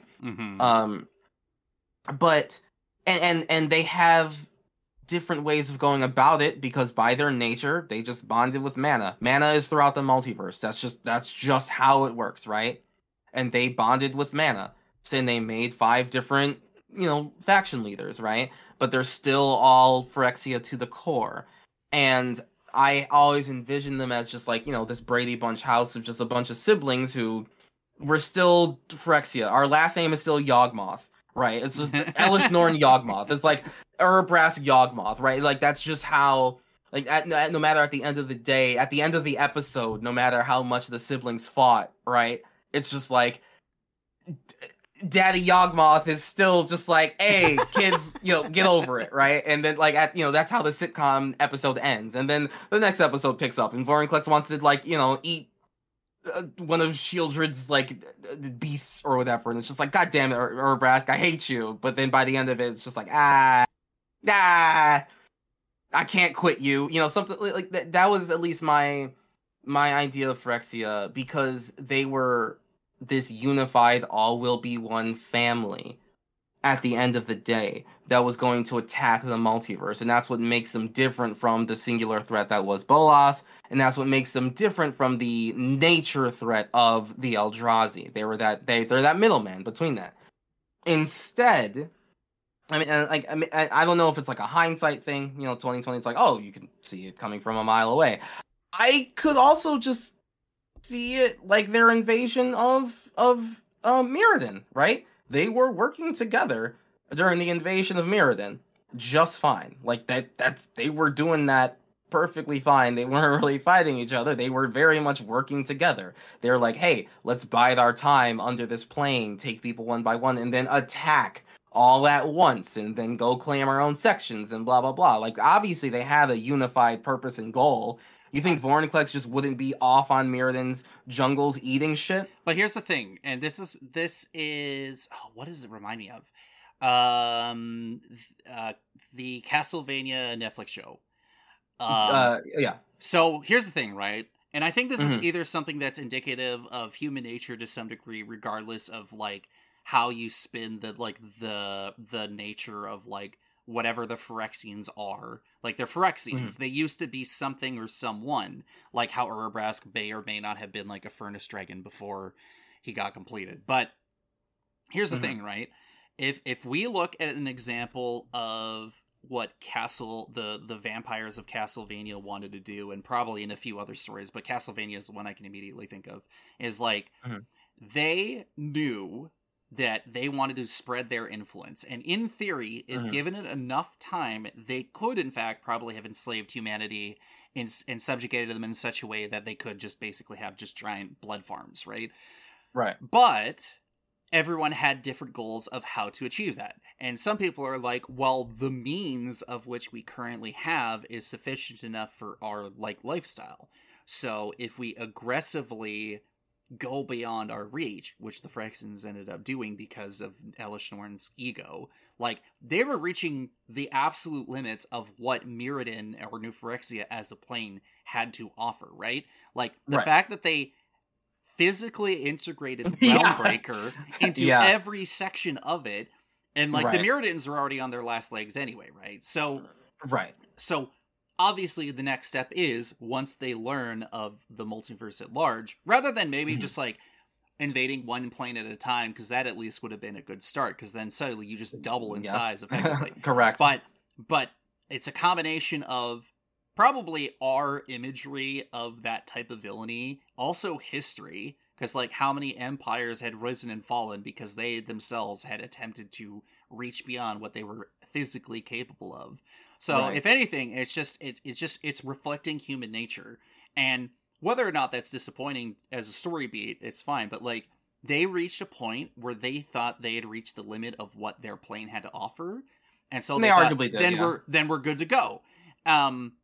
The problem is that on one hand, numerous planeswalkers had been there, done that. They're like, we've dealt with this before, so the methods may change. And it involved a time travel story, and then also being temporally displaced. People were getting completed at random, whether people were aware of it or not.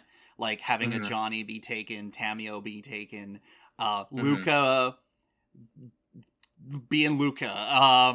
You know, dumbass. Like God, you stupid fuck. But like, I feel as if, you know, when they sat down, 2 or 3 years ago, or however, like when they were doing their little storyboard of like, all right, so here's the magic story beats we want to hit, and the methods and means of how to achieve it, and whether or not that was inspired by whatever was happening in the world at the meantime, that's neither here nor there. And again, like you said, we already hit the endgame situation with War of the Sparks, so like this is something else completely.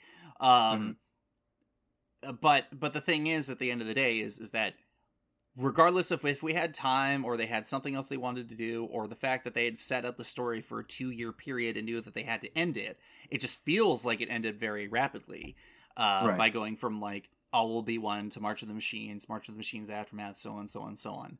Like they had what they had, they did what they set out to do, they put it into action, and whether or not we're satisfied with it, like, I feel as if we're in an okay spot. I feel as if that if you look at just March of the Machines by itself, or like All Will Be One and then March of the Machines, like it feels disappointing, but then you kind of see the lead up to it and it gives it a little more credence. But then also why were they this dumb trying to put this into action? It's because Phyrexia itself was not unified, and Elishnorn was on her high horse. So that feels like that makes sense. And then my only hope is that somehow Urabrask is still kicking with just his limbs being torn off, and everyone else got theirs because he decided not to fuck around and find out as much. Right. Well, I mean, just in regards to just like, I mean, Elishnorn just got on their high horse. I mean, if we saw a bit more of their inner thoughts, right? Like if Jin Gitaxis, when he was, converting Tezzeret, was just like, I always felt that this invasion was too grand of a scale, or like we're attacking too many places at once, right? That would show, like a fracture of unity. It's like, oh, Elishnorn is choosing to do this invasion on her own, like like she's taking lead despite when they invaded Mirrodin, right? That was a united effort, clearly, because it all happened at once versus like some sort of break in the ranks, right? They were unified at one point, and then over time, whether it's just do the victory, whatever, I guess they split, and whatever. and have their own realms and their own goals. And if it's like Elish Norn really wants to push into the multiverse all at once, I'm saying that we should just do one plane. Shieldred just wants to take Dominaria for the sake of finishing the Father of Machines plan, like his goal. Right, and that's why Shieldred... See, that I think would have been a much more significant impact if Dominaria actually finally crumbled. Any fucking consequence will be nice at this point, right? But like, oh god, being rid of Dominaria, that'd be so fucking cool. That'd be wild. Anyway, that would be wild. Right. But like, if they showed that Shieldred was really just committed to taking Dominaria, which would still be like a huge step forward for Phyrexia, by the way. Like, if it's gonna be one plane, like having it be Dominaria, the center of the multiverse, that's like one of the notoriously biggest planes in the game's history. Like that, and suddenly it's not even like their army would grow twice; it'd probably go like 2 or 3 times in size. Yes, right. Like that would be something. That would be impact. Like that would at least show a little bit more of Elish Norn is just being like an asshole, like just trying to take control of everything and thinking that she can do everything at once, right? If Jin Gitax is just like, I just want to build a giant, multiverse ray that just shoots Phyresis at a plane, and that's just what we do, right? Or like infect the water supply with Phyresis, and then that's just how we win, right? If that's how Jin Gitax said he wanted to do it, that would also kind of feed into this whole like, they're really fractured. Like they've gone a bit too far apart in their goal of spreading Phyrexia, and they're going in too many directions at once. If Vorinclex is just like, well, if we just go to each plane one at a time and just infect the Apex Predator, if we just infect Coma on Kaldheim, then we're good. Then like that's all we gotta do. We just gotta fight the biggest beast. But then Tyvar and sure, Finn were like, nah, fam, we got this. Right. But if that's what Vorinclex's vision was, like he's just a big dumb brute who just wants to fight the biggest thing. And if we win, if Phyrexia beats the biggest thing in the jungle of that plane, then that plane will fall into line, because that's how Vorinclex sees the world, right? If you are the Apex Predator, then everyone is just under you. And if Vorinclex was shown to believe that's how we should invade the rest of the multiverse, that would, like, then I can understand this whole breakdown in the family unit a bit more, right? Because at least Vorinclex had his own fucking goals and his own way of doing things, but was just usurped by Elish Norn, right? Because of her own vanity. And if Urabrask is just like, I just want to make a giant mecha, I guess. Which, like, I could get behind that. Yeah, sure, right. At least, like, we can understand what Urabrask... Like, how does Urabrask want to actually spread Phyrexia, right? Instead of just taking down Elish Norn, what does Urabrask want? Here's what he does. I came to New Capenna in order to, like, make a mechanized Phyrexian angel bullshit so people can go like, damn, that looks sweet. This is what he does. He goes up, he knocks on the door. He's like, hello, I'm just a humble businessman here to offer you Furnace jet wings. Yes. Would you like to fly like me? Here, have some jet wings. Yes, honestly, like if Urabrask door-to-door salesman of Phyrexia, just like working on his, the Uber driver, right? He's like, I'm my own boss, right? I'm going to make my own money.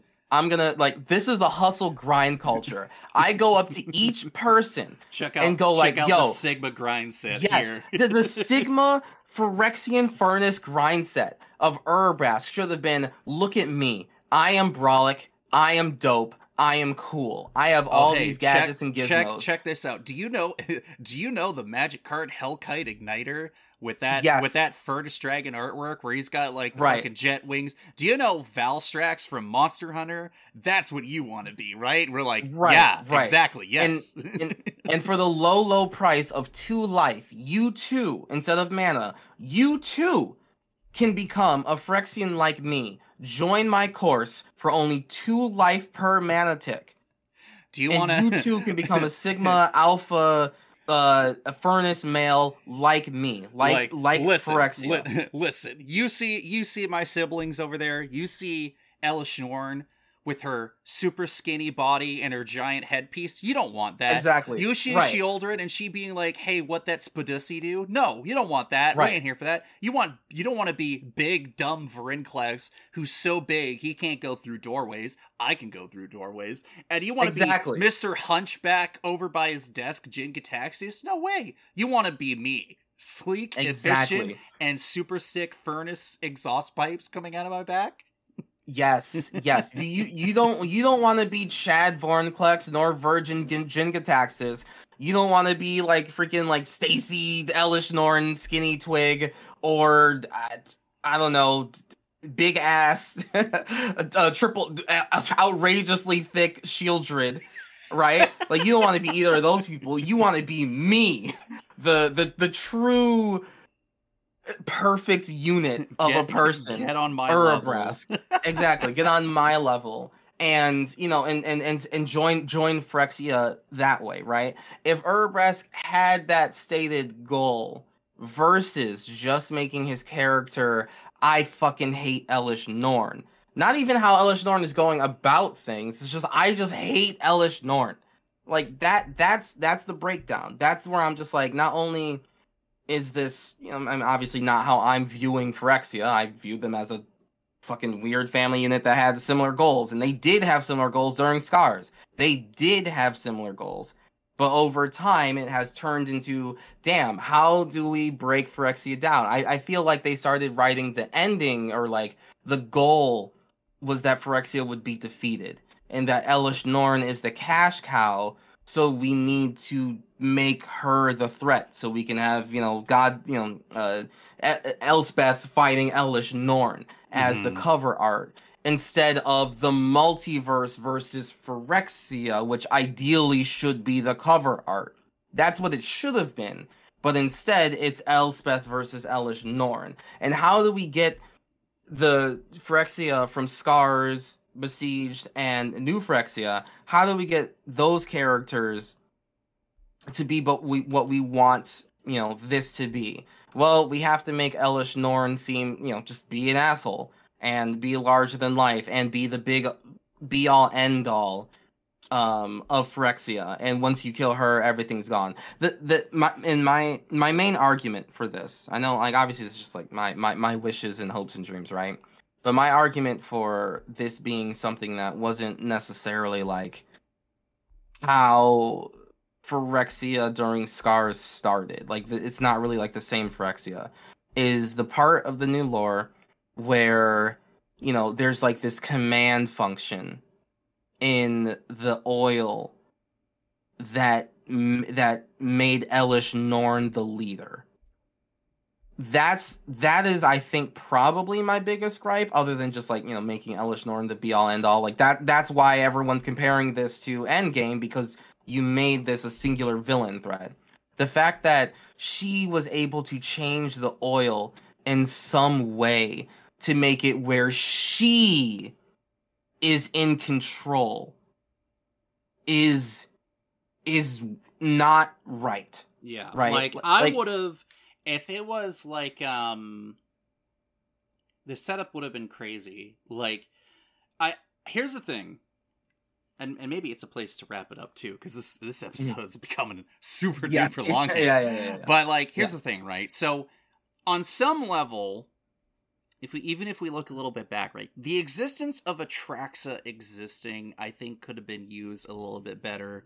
But also having New Capenna drop a building on her is also kind of funny. So I kind of let it pass a little bit just because it's funny.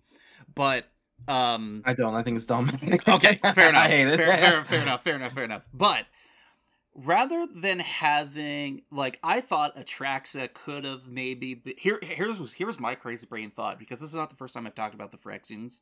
I chatted about it with Praetors for Charity sometime last year, where I was like, a fitting group, yes. Yeah. What if, because I thought, okay, well, Elish Norn's got that ego. And I thought Elish Norn would have somehow abandoned her physical body, because Mhm. she had reached the limits of what she was, and instead incorporated her soul into Atraxa's body. So it would have been like Elish Atraxa or like whatever combination, and I'm like, that would have felt like a really cool transition point, and then she could have been used as like the fight with Elspeth. Alternatively, it was literally just the four of them against Elish Norn. That would have felt like a more comparative ending of if we had that trailer of Phyrexians invading everywhere and Elspeth, Archangel Elspeth showing up, which I think that was a good payoff. I think Elspeth becoming an archangel in this time of need was like a cool payoff. But it would have been Jin and Sheoldred and Vorinclex and Elish Norn fighting against Elspeth. And I think that would have really gone to show like the actual desperation of the situation, and that the four of them were necessary to get like to fight her off, rather than like, because like Elish Norn, like, I mean, yeah, she's not a fighter. I mean, like she's got a yeah. giant headpiece. Like if she took it off and Right. was like pulled off some like anime move where she's like she throws it as like a giant boomerang and Right, like right, with right, like right, super right. flashy special effects. Yeah, okay, cool. I'm in business. I'm in behind that. But the fact that it's just 1v1, I'm like, that 1v1 like sucks completely. Oh my god. Right, and the story in the 1v1 was just like Vorinclex was just sitting there, right? Like he was literally just standing there while shit was happening, right? Like in terms of just like I don't feel like this is the right Phyrexia. It's like, yeah, when Elish Norn starts throwing shit at Elspeth, Vorinclex is literally just standing there, not taking part in this battle. I love your idea of just like Elish Norn's not a fighter. Like that's just not what she does. She's a 4/7, okay? You can try to attack her, and a billion Phyrexians will jump in the way to protect her, but she's just not the fighter. Elish Norn herself wouldn't have invaded all of Mirrodin successfully, right? It was Phyrexia with their 5 leaders working together to invade Mirrodin, and make their home. And now when they're trying to invade the multiverse, they still need all 5 leaders doing X, Y, and Z, their specialties, to invade the multiverse. Elish Norn is the grand plan maker, sure. Sheoldred is apparently a very good general because she fucking beat. In my opinion, she just won against Dominaria. Vorinclex, big brolic dude, like he'll fight the biggest thing, right? Jingataxis will invent whatever needs to be invented for Phyrexia to win, and Aerobrask will make like whatever tool is needed at the time in order for Phyrexia to win. And like the idea of just like, yeah, if Atraxa was made by all 5, right? And then like, you know, and then she's just like this unified leader, this symbol of Phyrexia. Because remember, like all Phyrexian cards are monocolor. Yes. Right? Because Phyrexians don't mix colors unless they're working together to build something. Right? Only when the Praetors specifically get together to build something is when you get a multicolor Phyrexia card. And also Mirrodin itself just didn't have multicolor cards. Right? Jor Kadeen was the only multicolor card in Phyrexia because it's, you know, and he's like a symbol of a new age and blah blah blah. So like monocolor stuff is how new Phyrexia was born, and that's how they understand things. But when they work together on something, they make this multicolor thing. And if they all did work together to make Atraxa, obviously that didn't happen because, you know, Atraxa was made for the 4-color commander set. But if it was a unified thing, and now Phyrexia has this big 5-color angelic figure that Elish Norn became jealous of, right? Because she wants to be like, you know, at least the head of her faction, the religious leader. But obviously, if Atraxa was worked on by all 5, Atraxa would be the new mother of machines. And then Elish Norn could be jealous, and Sheoldred could like want to usurp her, or Jingataxis could like not want to be, you know, someone's underling, you know, told what to invent. And Aerobrask could want freedom, and Vorinclex would be like, I want to fight the biggest thing, and that's our god, you know, our new angel that we made. So like, I want to use, like, you know, if they work together on Atraxa, and then their own hubris got in the way and tore down Atraxa, and therefore that led to the fall of Phyrexia. That's more of the like, the family unit broke down, and that's why Phyrexia broke down sort of story I would prefer. Versus what we got, which is just Shieldred and Urbrass. Two of them hate Elish Norn. The other two like Elish Norn, I guess, or whatever. Elish Norn is just like, I'm actually just like secretly pulling the strings, and I changed the oil to make it where I'm the leader and in control of everything. Which no other Phyrexian would like stand for, but it's kind of weird that no one noticed. That's what I would have preferred to get this whole like analogy of all will be one, but if you have fractured personalities on what one is supposed to mean, then you'll lose. Like I don't follow that allegory because that's not how the allegory started. That's not how Phyrexia was in Scars. And I think maybe at like the end of the day, I think that is like the disappointing thing at the end of it is that like despite the threat that they're meant to present, and I think maybe you could also say like that applies to pretty much everything, like the Phyrexians, the Eldrazi, Nicol Bolas, and so on. Like at the end of the day, some type of contrivance happens, and it allows the day to be saved because of like technicalities, like Liliana managing to be able to tank the curse of the contract because good guy Gideon was there to like just take it on instead. And then she managed to single-handedly turn it around by having Oketra and Bantu shank the ever-loving shit out of Bolas for his spark. Or, Ren being able to take control of Realmbreaker felt satisfying because of an earlier connective story tissue from and she's a dryad. And she's a dryad, and it's a tree. Like I get it, yeah. Like, that felt satisfying because there was still and the other thing too is and then this is the other thing which goes back into the disappointing part.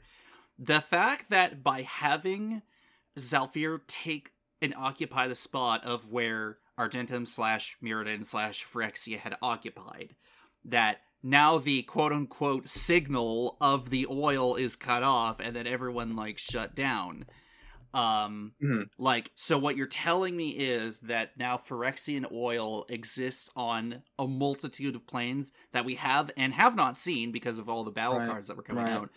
But it essentially doesn't matter now because the signal's cut off. They literally hit the off switch or whatever. And I'm like, that is the one thing where I'm like, that is where my suspension of disbelief is severely being pushed of like, I don't know if I can accept that. And honestly, all things considering, I am more to end on a positive note. I am more entertained and have a certain level of satisfaction over the Phyrexian invasion and March of the Machines than the Gatewatch's finish of the Eldrazi and then Bolas's like situation. I feel it is more satisfying to me personally just because of how everything was set up compared to like Nicol Bolas's shit, because I was like, that was disappointing to me. I think that I would like to ask that again in like a year from now, because one will have Aftermath and like we'll actually see what the aftermath in the multiverse is, if there is anything. Just to really see, because like I, as of right now, I hate it. I mean, I certainly hated the ending with the Eldrazi, and I mainly hated it because it was like, not only was the plan of the not only did they just do the original Eldrazi plan, which was just make them real, make them weak, and then kill them, which was the original plan that Soren, Ugin, and Nahiri had in the first place. And it didn't work because they were god level planeswalkers, and it still wasn't enough. But Nissa and just burning them to death is whatever. Like, other than that, just disappointing lore-ness of it, I definitely put the Eldrazi ending as like bad, like the worst one, just because. I mean, yeah, like yeah, for the option reasons listed above.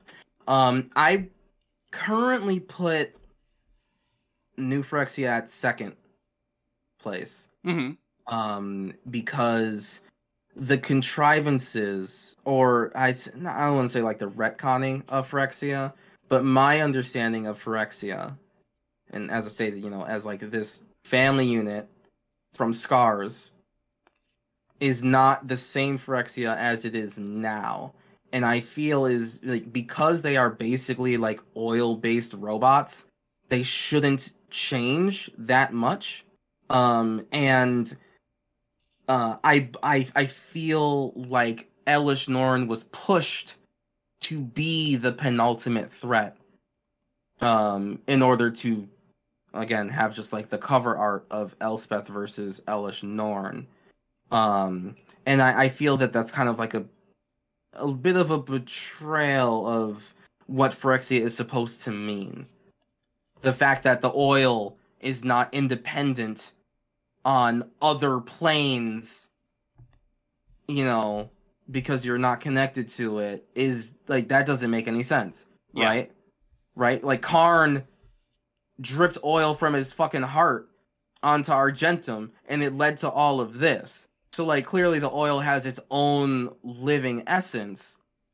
If something's infected on another plane, then it should have its own living essence there too. That's what makes the oil so horrifying. I guess, right? Because like we've been dealing like, and maybe this other pop culture stuff. Looking back at having the Last of Us become a TV show, which I haven't watched. And I haven't played the original games because as I've learned more about the games, just less appealing it is to me. Because it's just basically a show already without the gameplay elements. But having an allegory of a real life fungus that can only affect like insects, it can only affect ants. I think cordyceps or something. Yeah, cordyceps. Yep. Having that have a real life hive mind fungus infection, like whatever thing you want to like have an allegory for, having that exist in an oil form in a magical fantasy thing, that is a terrifying concept. And having them spread out and evolve independently from one another, if given the opportunity to do so, like would be really cool. And obviously like New Phyrexia itself compared to like Dominaria Phyrexia is obviously very different when given enough time to like have its own thing. And thus having the invasion begin and go across all these planes we haven't seen before, and having the oil be there somehow to take root is great. And I guess the only thing is, like, by having the signal be turned off is, I guess I'm glad it wasn't a multiverse time travel reset thing. But, I don't know, like, I feel as if maybe at some point in the future, if they need to turn the switch back on, it exists. But maybe don't do that, Wizards, because we need to move on. we need to move forward. It's just disappointing that it just happened to end like that. Yeah, I would agree. But now, I guess kind of maybe to actually finally maybe wrap everything up, I am looking forward to kind of having a palate cleanser of Ixalan and Eldraine. I mean, yeah, I guess I don't really want to go back to Eldraine, but I mean, it's like whatever.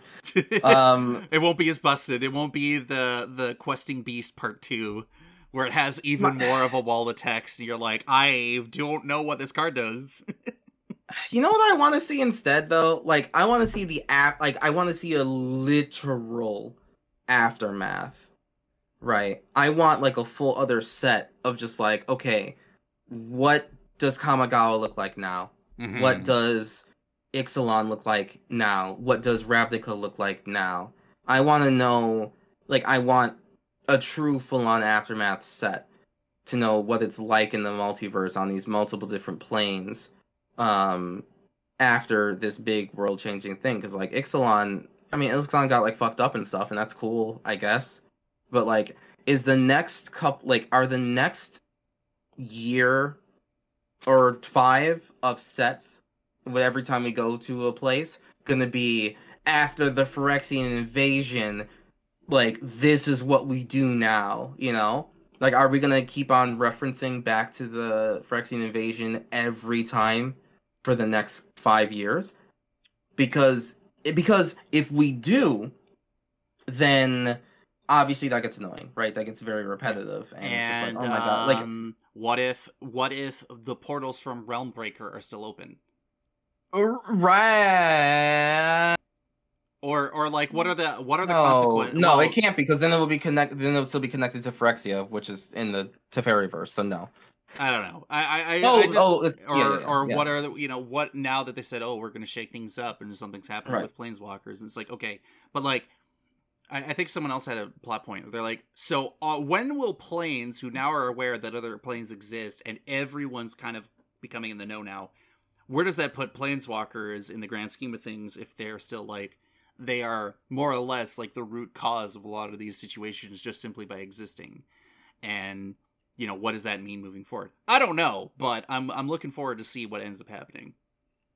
Yeah, I mean, yeah, I'm looking forward to. I'm just saying, I want it to be soon. Like, I want it to be now. Now, yes. I want Aftermath to be a full set, not just 50 cards, because it's like this is such a big change to the multiverse that like it can't just be 50 cards, and then to go from this to just like fucking Ixalan, like what? I don't.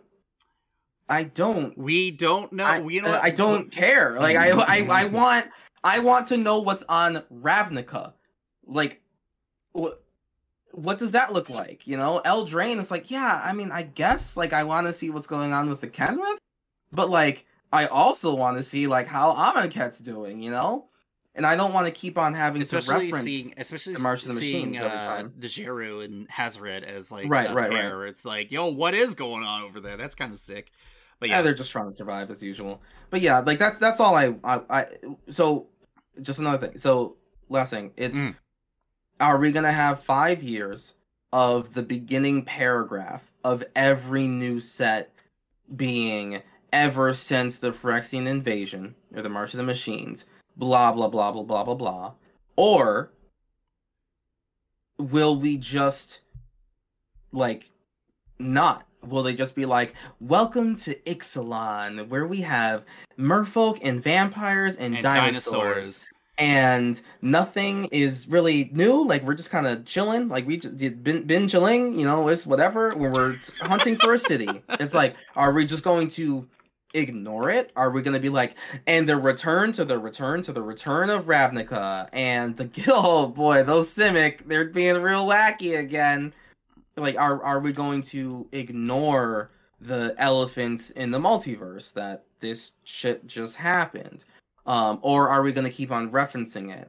Why can't we just have March of the Machines be a full-on set so that we can wrap up all of this in one neat bow? Mm-hmm. And then the next time we go to Kamigawa, you know, in 12 years, they don't have to say, hey guys, remember March of the Machines? Yeah, Kamigawa got fucked up. Here's what it looks like. It's just like, okay, well, we already wrapped up on, like, kind of, you know, what happened in Aftermath, because it was a full set. And yeah, now Kamigawa is just chilling. It's been a couple years, and, you know, spirits are still doing spooky stuff.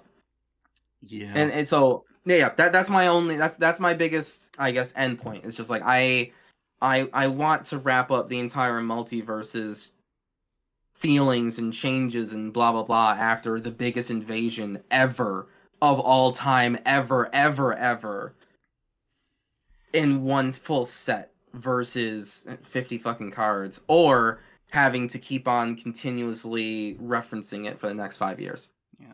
Or ignoring it, which would also be weird. I guess the only thing we'll have to do is wait to see what ends up happening when we chill out for the next couple sets. Yeah, we'll see. We have to see what Aftermath is like. But yeah, so that is our thoughts and feelings about Magic lore and the Magic story recently, and God, we went over a lot. Phyrexians, Bolus, it's magic lore is I think a lot bigger than a lot of people realize, definitely.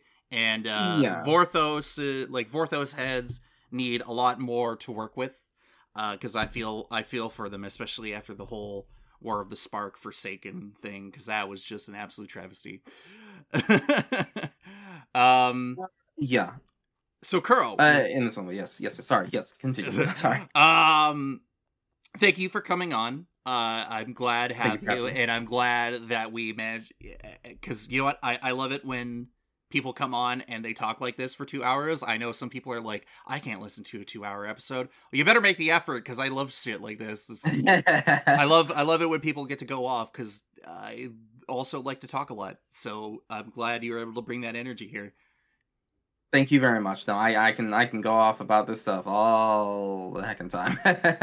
So yeah, this episode will be on later in the week, but you got a stream going on today. It's Monday, where we'll be throwing slinging spells and all that other fun stuff later tonight. So, all right, sounds good. I'm very excited for it. Yeah, so you can find Curl's stuff in the links in the episode description. So thank you all for listening to another episode of Unconventional, and we'll see you on the next one. Bye.